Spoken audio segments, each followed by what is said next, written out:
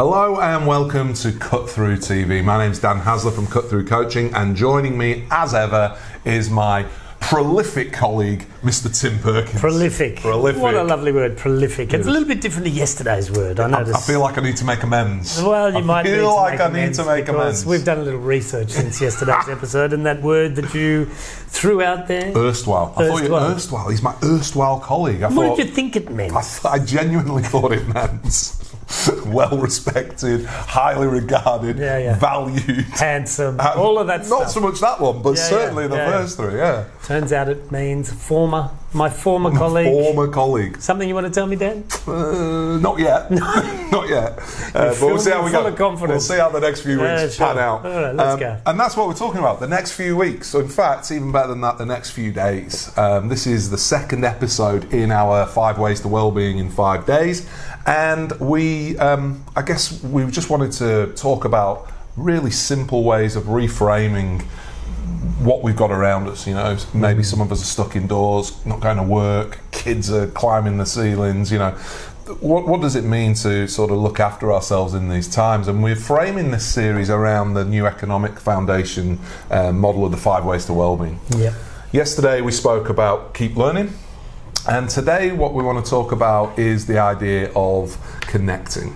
And the idea of, in times, you know, I think is really important. And I'm not entirely sure where I saw this, but I saw it online. I think it was from maybe the Positive Psychology Institute or somewhere, talking around the notion of challenging the idea of social distancing as a concept. Because what we're really talking about is physical distancing. You know, social distancing, we don't want that. We want to, I would argue, at times like this, really tighten our social connections. And one of the reasons we're going to say that is that we have a throwaway line where we talk about, you know, the word well-being, you know, it starts with we.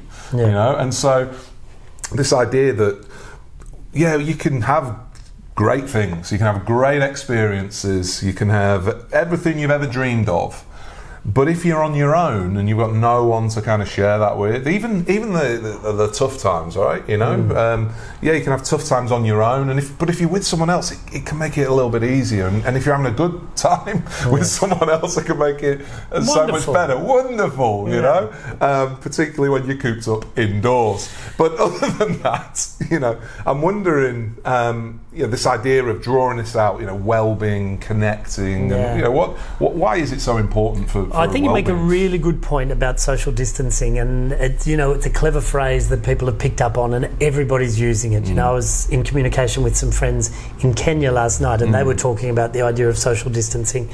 It's caught on, this phrase, but I think you're absolutely right.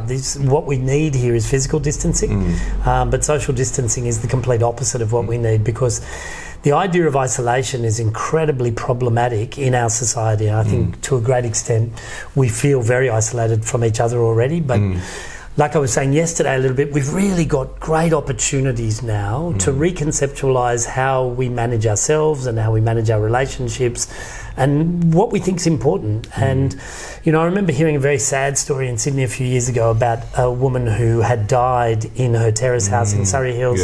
And she'd been there for months before anyone had even noticed that she was no longer around, and that's a terribly sad story, and a story that's probably symptomatic of living in a big city. And it's the opposite of a life lived high on well-being, and isolation is not what we need right now.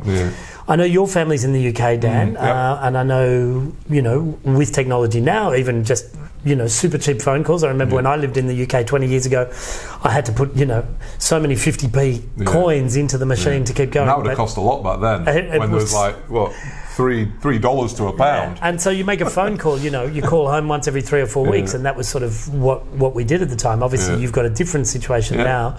But there are other ways as well. So obviously, my family and, you know, all my mates who I grew up with are obviously, you know, the other side of the world. But my mum in particular, we talk a lot about we play silly words with friends, right? And describe that for the uninitiated. I'm sure most of you have maybe seen it in the App Store or whatever. Essentially, it's Scrabble, you know, on your phone.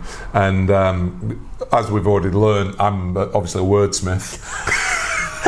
You're good at creating words. I've got a great command of the English language. but nevertheless, it was quite interesting, to sort of. I guess what I'm trying to say is I didn't really understand how important playing that game was to me mum in particular. And it was when we went back at Christmas, just before the Christmas just gone. We sat down and we spoke about playing the games, and it's a way of mum keeping in contact, feeling connected, even though I beat her most times, on a good run at the moment, just quietly, but it's a way of she's letting you win, well of course she is, it's me mum.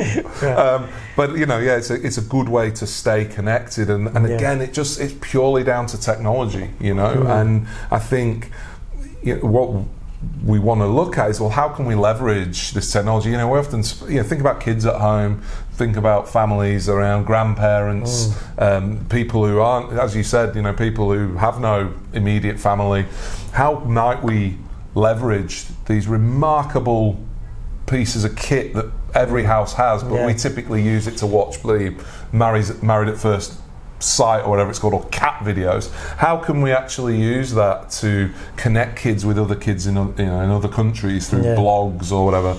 There's all manner of programs out there. We've just been researching. We do research. In researching for this particular episode, Adopt a Grandparent. Where you can just get on there and connect with someone who perhaps has no family or whatever, but maybe Skype them, or and obviously people might get it. Well, that's a bit weird, in a day when, let's be honest, in a time when you might not even know your next door neighbour's name, or you certainly don't know your next door but one neighbour's name, and we're talking about reaching out there and really connecting. But you know what? We keep saying it. Things have changed. I was talking to one of my neighbours yesterday, who is an elderly Italian woman who's feeling quite isolated. She actually lives with her two daughters, but they both work during the day and their offices haven't been closed down. And she was amazed to get a text message from another neighbour of ours, a young fella who offered to go and get her anything that she wanted at the shops, because getting to the shops for her is a challenge. And when she told me about the text message that she got from him, she's never had a text from him before.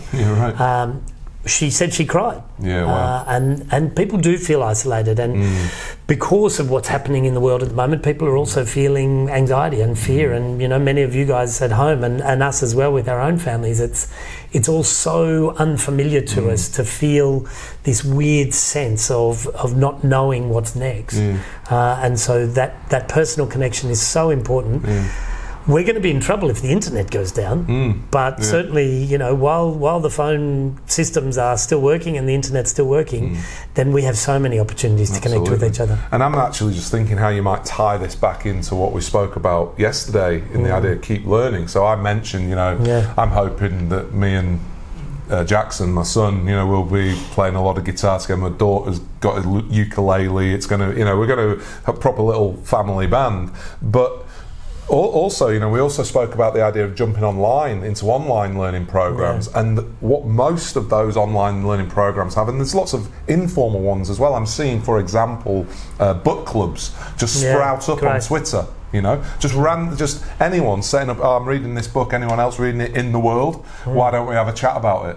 And I think if we can channel our efforts into that rather than just scrolling through the endless sensationalized news. We're going to talk tomorrow actually about what we choose to take notice of. What if we just really got focused on even just these first two things, just for today? Why don't we put some links below this video, jump into a few of the things and see if you can't find a way of connecting with someone either within your family, within your extended network, or heck, go outside it, and make a connection that way. I can see some real positives coming from this once this difficult time we're going through is over, because it will pass. There's no doubt about that.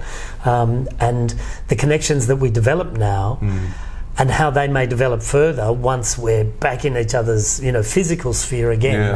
I really see great things coming from this real challenge that we're facing. And we shouldn't finish without saying one of the reasons we put Cut Through TV together is to keep connected with the people who we typically normally spend day in, day out working with, and also, maybe trying to create some little community of our own here where, you know, we've got the opportunity to connect with people in the comments here, and we're going to look at different ways that we can keep bringing our community together with online events and things like that. So yeah, let's stop talking about social distancing and let's focus on the physical distance for obvious health reasons, but let's really ramp up the social connections. Yeah, that's right. So the last 2 days now, we've talked about this idea of keeping learning and connection. So maybe try to find ways to practice those in your life in the next 24 hours. And we'll be back with you again tomorrow and looking at our next